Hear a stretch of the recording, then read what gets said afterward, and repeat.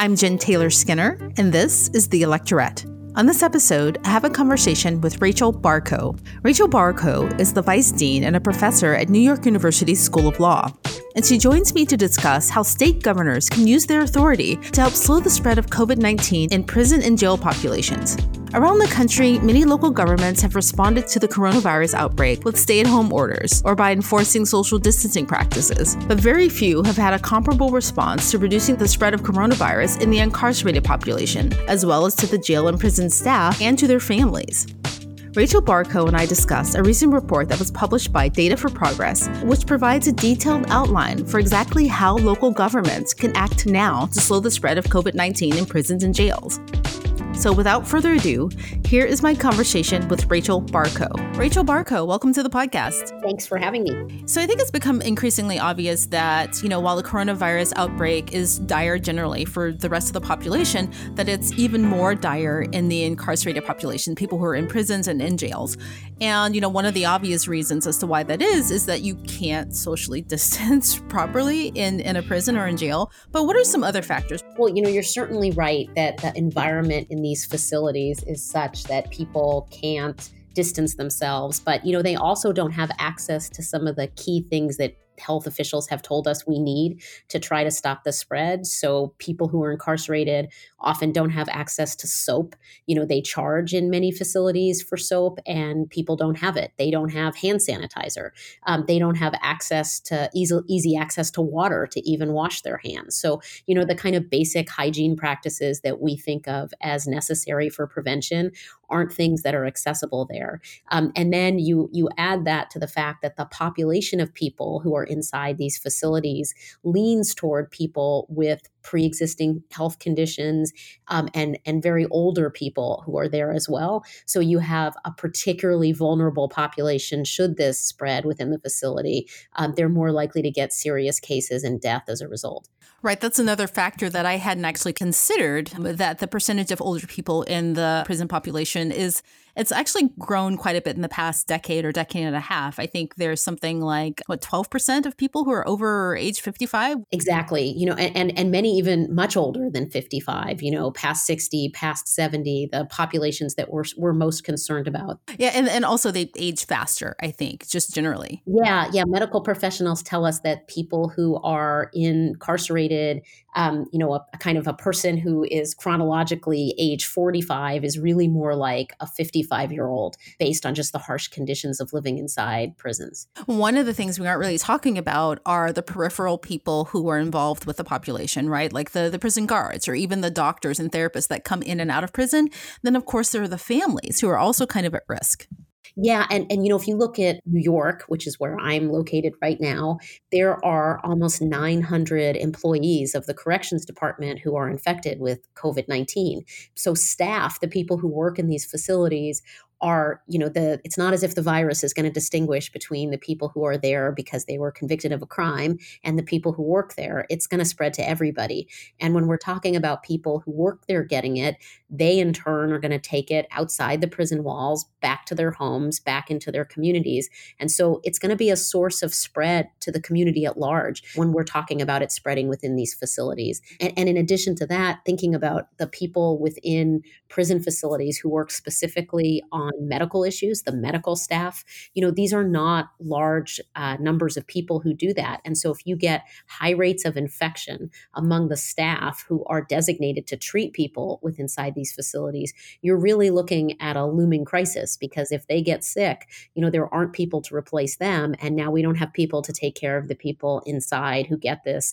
And you can just see how it very quickly can spiral into a crisis. Prison and jail population, I don't think that they're being counted in the current projections for infections and deaths, right? And those projections are kind of scary already.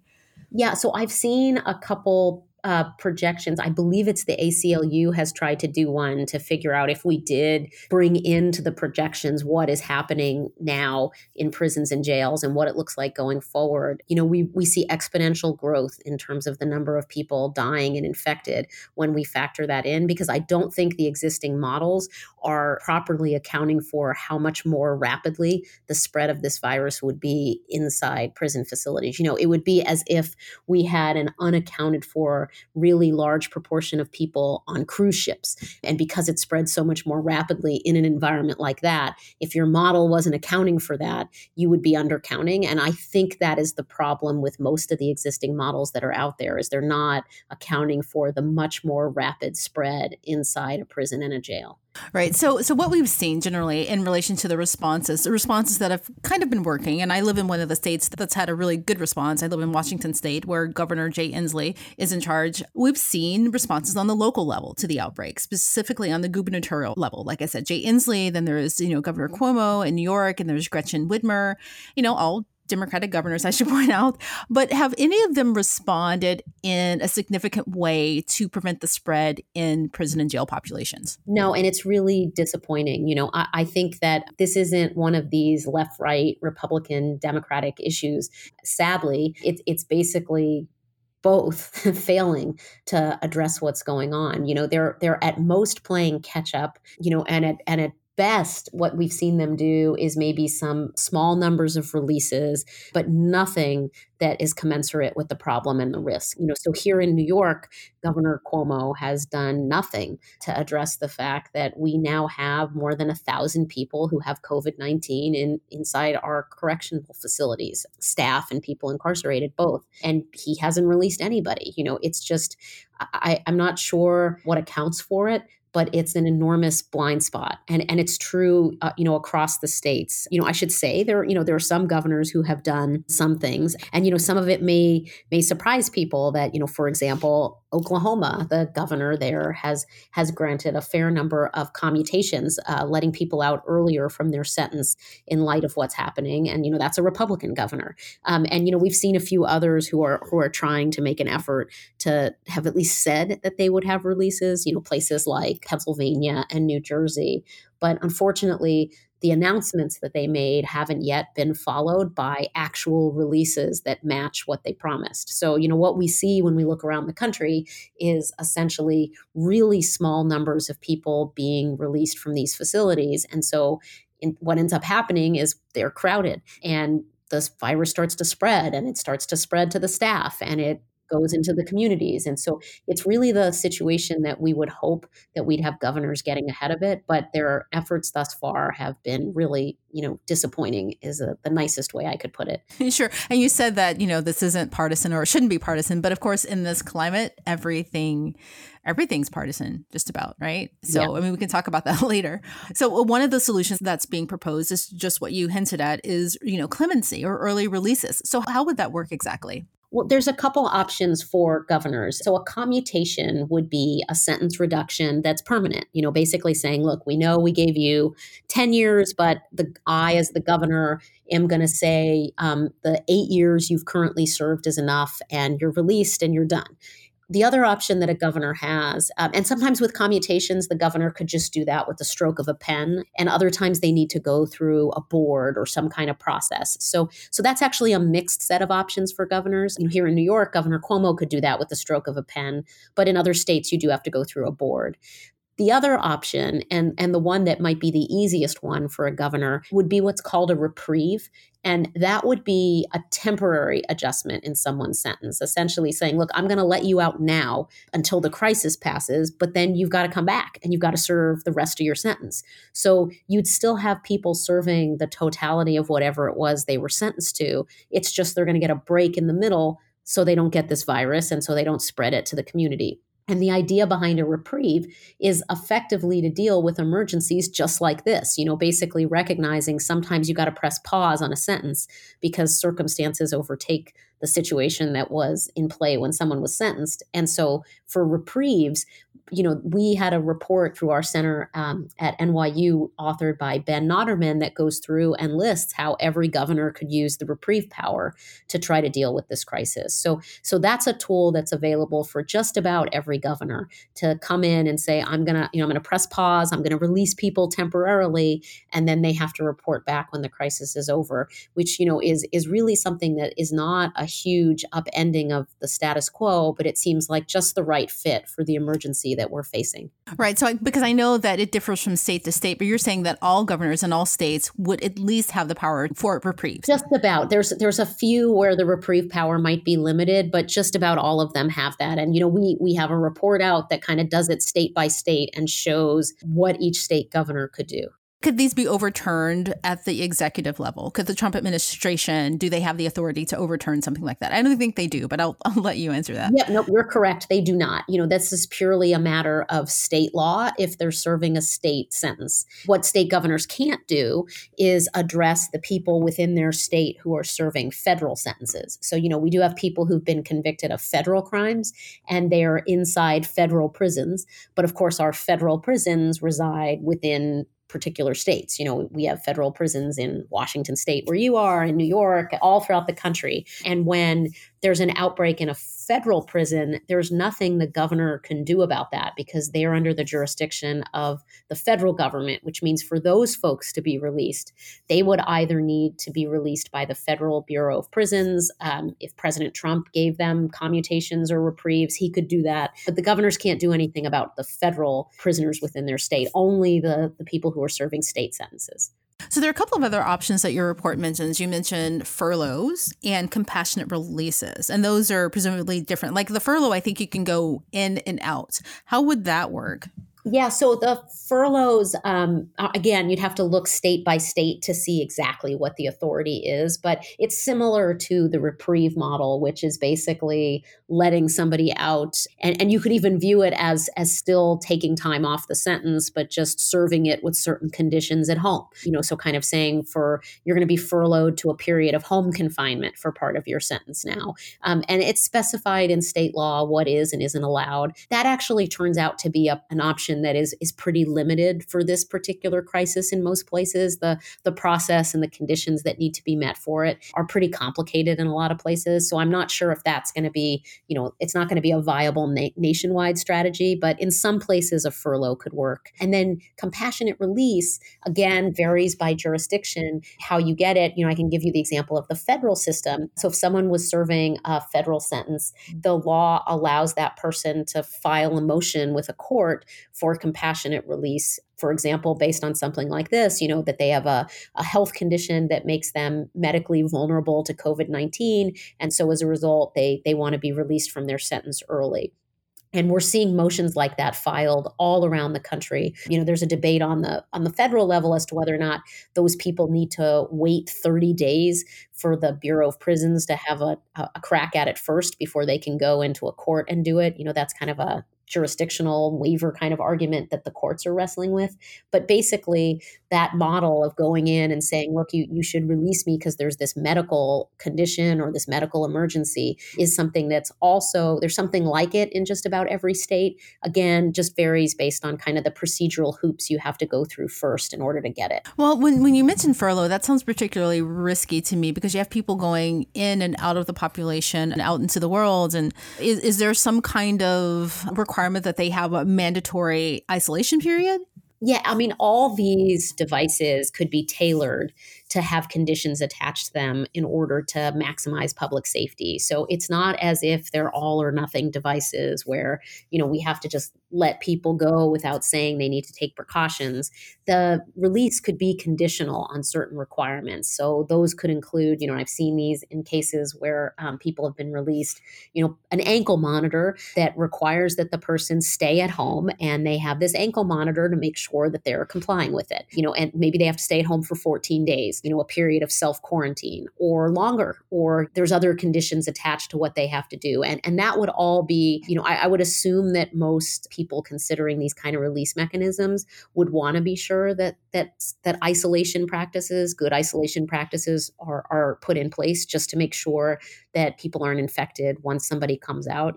Ideally, you'd want to test them before they leave and then also just maintain that 14-day buffer zone. All right. So what percentage, if we're talking about nationally, what percentage of the population would be affected by this, would be let out due to this? Well, so it depends. So if you imagine that we have an incarcerated population of right around 2.3 million people in America right now are in prisons and jails, and I don't think that anybody is saying let every single one of them out. So it's a question of who could be released safely, and by safely meaning safely such that they won't be spreading the disease once they're released, and safely such that they're not going to commit violent acts upon their release either, that they don't pose a danger to others. I think the populations that most people are focusing on right now, so the first category would be people who, if they stay in these facilities, are themselves particularly vulnerable to death and really serious consequences if they catch this. So that would be your population of folks who are older, and the age cutoffs vary. Some people say older than 55, some people say 60, but we're basically getting at that older population that we know has higher death rates from COVID-19. And then the other would be people that have pre-existing health conditions that make them particularly vulnerable, people that have serious lung problems, diabetes, other things that we know from the medical health professionals make them vulnerable. So, I don't have an absolute number of those folks, but as we said at the outset, there's a fairly large number of people who are older within our prisons and jails. And so, it's not an insignificant percentage of folks if we were to think about all of them. The other categories of people that should be thought of for release would be not necessarily because they themselves are particularly vulnerable, but just because we need to lower those numbers so that within the facility we can space people out so that we don't overwhelm the medical staff and there's enough resources to treat everybody. So just lowering numbers for the sake of lowering the numbers and getting social distance within the facility. You want to be thinking about the populations that make the most sense for release. So one group might be people who are already going to be released in the next 30 days, 60 days, 90 days, right? They're at the end of their sentence already. And, there's what value is there in making them stick around for another month or 2 or 3 when by doing so, they could potentially be crowding the space and thereby spreading the disease. So just, let them out a little bit early. That's another group. People who are there on like technical parole violations. The only reason they've been put in the facility is, they missed a curfew or they failed a urine test, something that, is a technical parole violation and not, the committing of a new crime.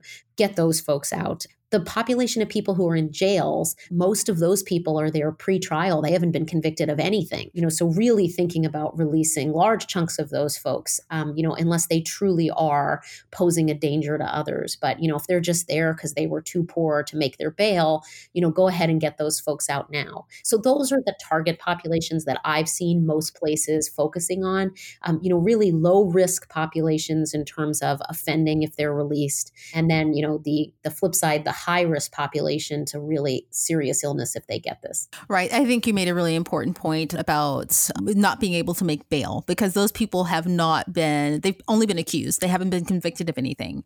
Right. So putting them in this population where they're more vulnerable to catch this is actually kind of, it's bad. I mean, it's bad all around, but essentially it could be a death sentence. I don't want to be hyperbolic, but it could be. Yeah, no, and I think that it's really important for people to remember that when the state incarcerates somebody, when the government takes over custody of someone, there is an obligation by the state to take care of that person, right? They're not sentenced to illness and they're not, detained, and whatever happens while they're detained is, just kind of luck of the draw. There's an actual obligation on the part of the state to make sure that their health and safety is preserved. So if that can't be done, they need to be released, and when we're particularly talking about people who, these groups of people where the detention itself, you really kind of want to question in the first instance, they're there pre-trial, they're there for a parole violation. You do the cost benefit analysis to try to figure out, does it really make sense to keep those people detained? And, I think you quickly come to the conclusion that it doesn't.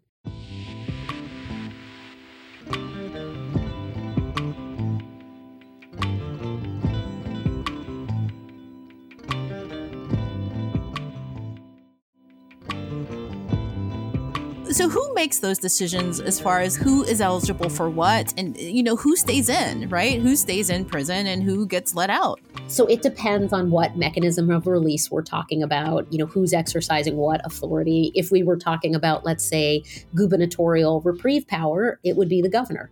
I would expect that a governor thinking of doing that, though, would probably want to get some input from the Department of Corrections to, ask for lists of people that, haven't had serious behavioral issues while they're incarcerated to make sure it's okay.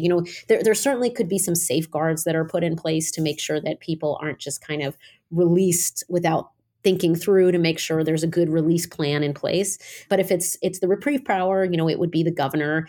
If it's compassionate release, it might be the Department of Corrections or potentially a judge, depending upon the legal framework that we're talking about. The other thing to keep in mind is, there's kind of our existing population that's in there right now, but every day we're still seeing new people arrested for things. It's not as if the world has completely come to a standstill. So there's also a question on the part of prosecutors, who are they asking to have detained going forward? So they have discretion too to say, look, this person can stay free pending their trial. So we're really talking about a number of actors in the system with some discretion, depending upon the release mechanism, from prosecutors to judges to corrections officials to governors. So as I'm listening to this, I guess the thing that keeps coming to mind is that this sounds really costly. You've got, let's assume you release a certain percentage of people and they have to stay in a place for isolation.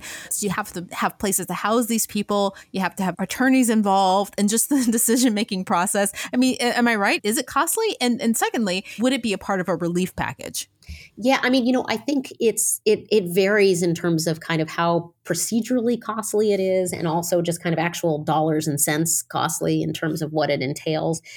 Some of these cases are actually, though, pretty easy, because when you look, you find that this person can be released to their families. Their families have a room for this person. They can go home and they can socially isolate, in a basement. They can go live with somebody who's not doesn't have a compromised immune system, and that there's a place waiting for them. So we have some people like that where it's really just a question of getting them out, but they have a place to go.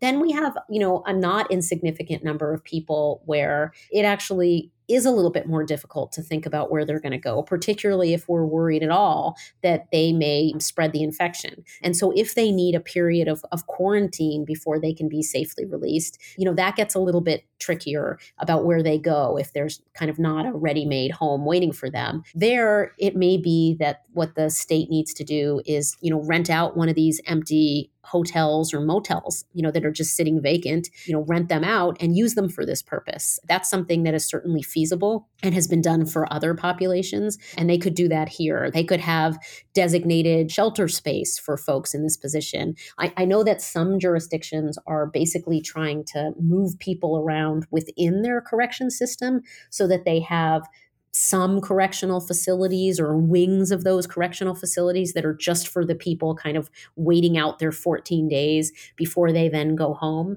Those models are varying in terms of how sensible they are. So in some of them, it may be that actually that's a terrible idea, because where they're being held waiting for the 14 days to pass makes them more likely to get it just because of the way that the architecture of the place looks. In others, it's actually more of a sensible alternative because they can kind of be there until they're released. So I think it does vary, but there are certainly thousands of cases around the country where a person could be released back to their families, back to their loved ones who are waiting for them. And it's not a question of finding a space for them. There is a space already available for them. So, their attorney in a filing or they themselves can make clear that there is a release plan in place. So, another question that comes to mind is that if we can do this because of an outbreak, and we can let people out of the prison population who aren't a danger to society, who, may be eligible for release early, why can't we just do that anyway? Yeah, it does lay bare kind of the why are some of these people in there in the first place? I certainly won't lie about my own priors, which is, these are some of the very same populations that I have been arguing we should really be thinking about releasing anyway. I think as a society, we really need to be asking ourselves, why do we have so many people incarcerated in their 70s? We're turning our prisons into medical care facilities. These are not people who present a danger to the public. The recidivism rate for folks who are that old, approaches zero. And so incarcerating people past that point really doesn't make a whole lot of sense. And frankly, it wasn't like there was a lot of thought put into those sentences in the first place. Some of them, they're serving like a 50-year sentence for a drug offense just because some legislative body randomly passed a 50-year mandatory minimum, in the 1980s. And here we are. And it wasn't like they did a study saying that was the right sentence for someone who committed that crime, or, that's the way to get public safety, nothing of the kind. It was really just kind of crazy political rhetoric. So I do think it's showing us some of the very faults in our system that would be true even without the pandemic.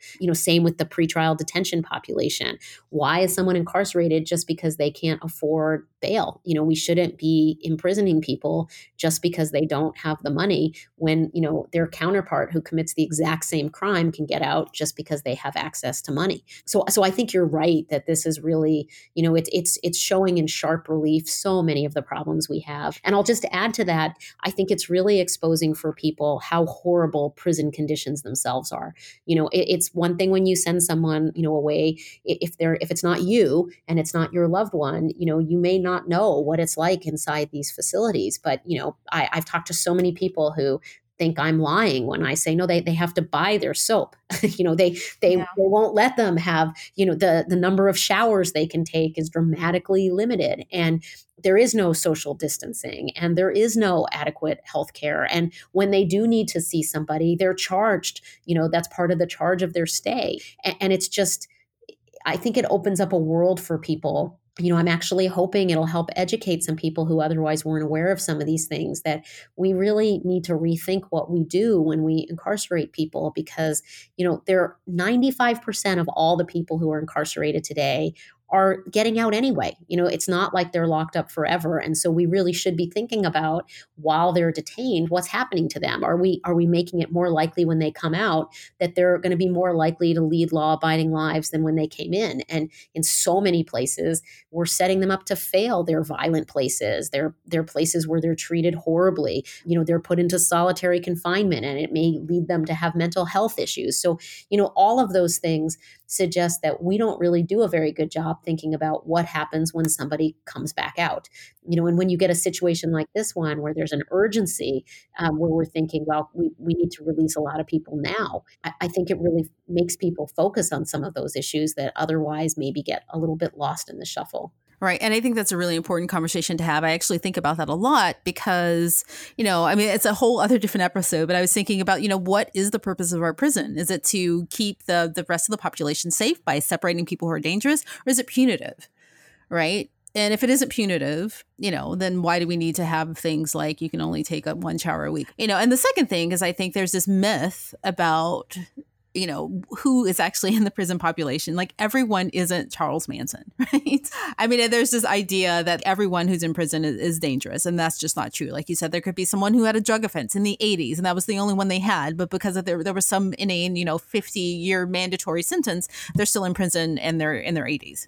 If I had $1 for every time somebody told me when I talked about these issues, well, you know what? If you don't want to do the time, don't do the crime.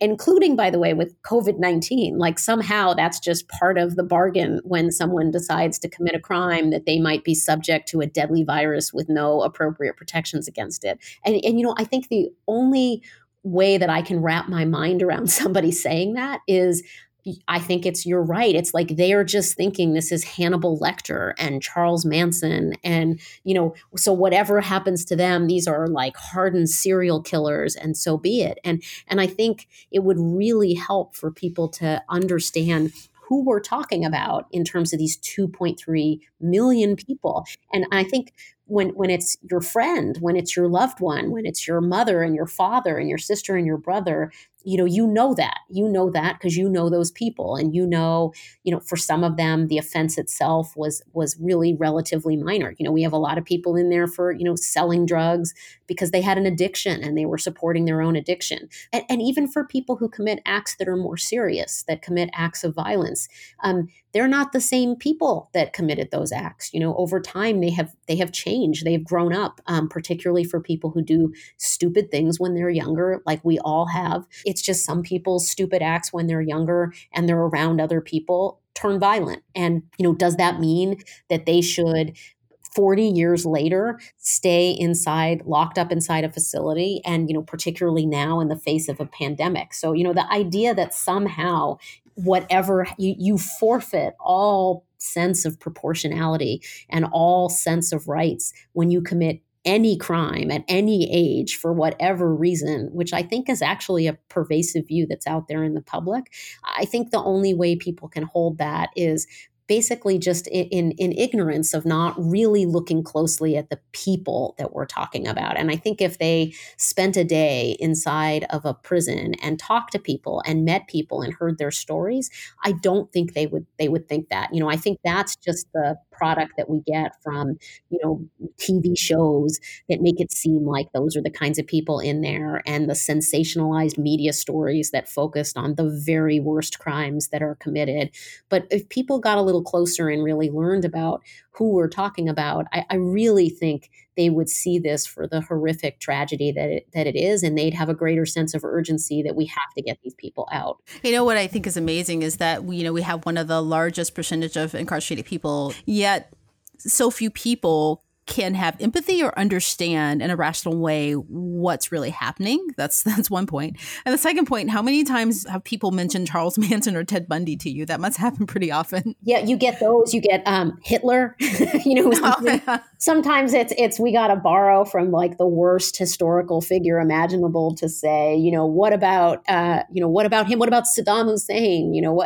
And I think you don't want to set your prison policy based on Hitler. You want to set your policies based on the people who are actually committing these crimes, and to really think hard about the fact that 95% of these people are coming back out. I try to tell people to think about it a little bit more like they think about their credit card bill. So you have someone who does something that is bad, and I don't want to deny that people do horrible things. And I'm not arguing for abolition. I'm not an abolitionist. I understand there are people who do horrible things, and it's important that they be detained because they are in fact a risk to others, right? They've done something and they're a risk. But the real question to ask is, so you've kind of have someone who's done something and you're dealing with the problem by giving them a sentence, but 95% of these people are coming back out. They're not given a life sentence. We haven't decided because they hit somebody else or they stabbed somebody else that they should be locked up forever. They're detained for some period of time.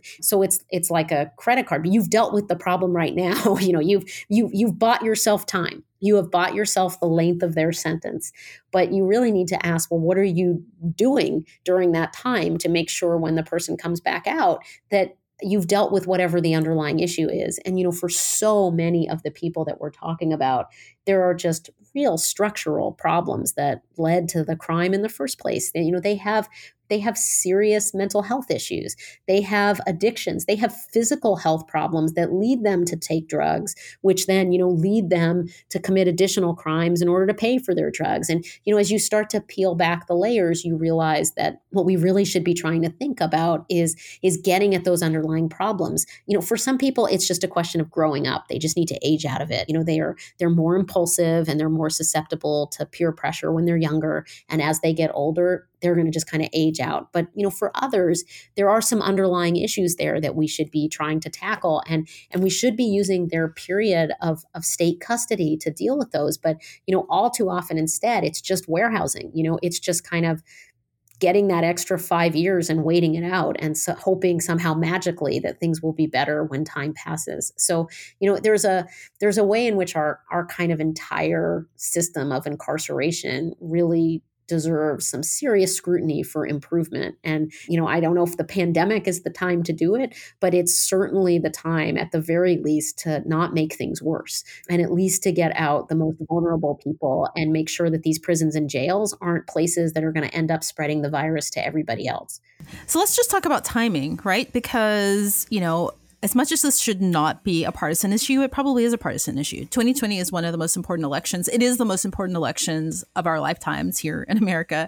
And I just don't see Democrats making a move like this year, right? Because what will happen is they'll be painted as, these bleeding heart liberals, and 50% of the states, I think, have Democratic governors, and roughly 50% have Republican governors.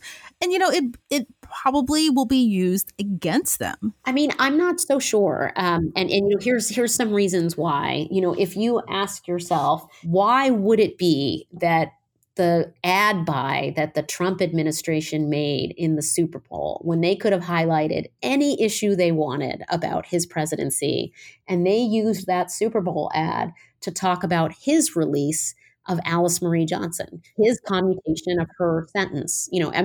That ad was misleading for a whole host of reasons, because he was basically able to create an impression that he'd done more than he has. But, it was a very effective ad in the sense that he touted himself as a criminal justice reformer. And so he has made the political calculation that there are votes to be had by being a reformer, by getting people out of prison. And so much so that was the Super Bowl ad. And so I think if we look at that on the, and that's a Republican. And when we look on the Democratic side, the people who were running for the nomination, it was a real liability for people to have been seen as kind of old school, tough on crime incarcerators. That it was a real problem for Kamala Harris. It was a problem for Amy Klobuchar. They were asked about their prior past as prosecutors. And it wasn't an asset in the way that it used to be for people running for office. And I think, there's a couple reasons why I think that's the case now. One is just numbers. It's not just that we have 2.3 million people currently incarcerated. We have about 7 million people under some kind of criminal supervision. And according to Families Against Mandatory Minimum, we have 1 out of every 2 families has one of the family members who has been incarcerated. So when you start talking about that many people in America with personal experience of incarceration, of interaction with law enforcement and criminal prosecution, those people get that we have overdone it and that there's a need for reform. And they feel strongly about it, and it's an issue for them that is important.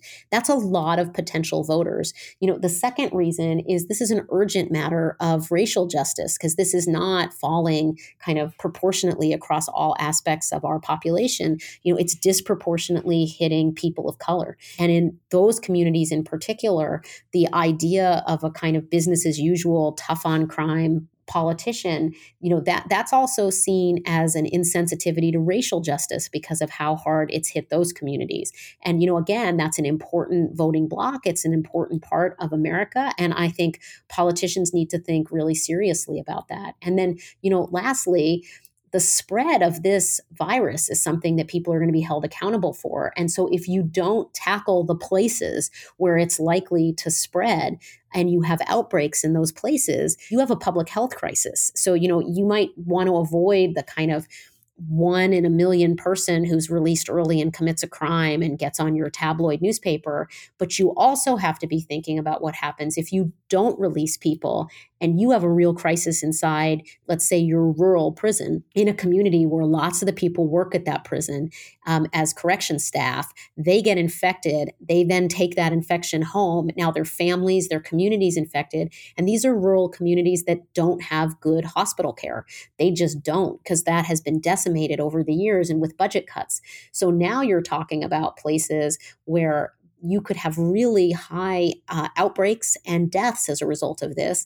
And that's a political liability. So, I think for all those reasons, it's not the case that it's absolutely the safest course to do nothing. I think there's a real political risk, above and beyond the humanitarian one to not doing something about this. Rachel Barkow, thank you so much for joining me. And thank you so much for your work on this. It's really, really important. Oh, I really appreciate the time. Thank you. Thank you for listening. The Electorette is independently created and produced by me, Jen Taylor Skinner. And of course, I'm the host. But I also do all of the editing, the audio, and the graphics. You name it, it's on my plate. So if you enjoyed this episode of The Electorette, please help The Electorette grow by subscribing. Just hit the subscribe button on whatever app you use to listen to podcasts. Also leave a review for The Electorette on iTunes. Lastly, one final way to help The Electorette is by following The Electorette on social media. That's @Electorette on Facebook, Instagram, and Twitter. Thanks again for listening, and until next time, keep up the good fight.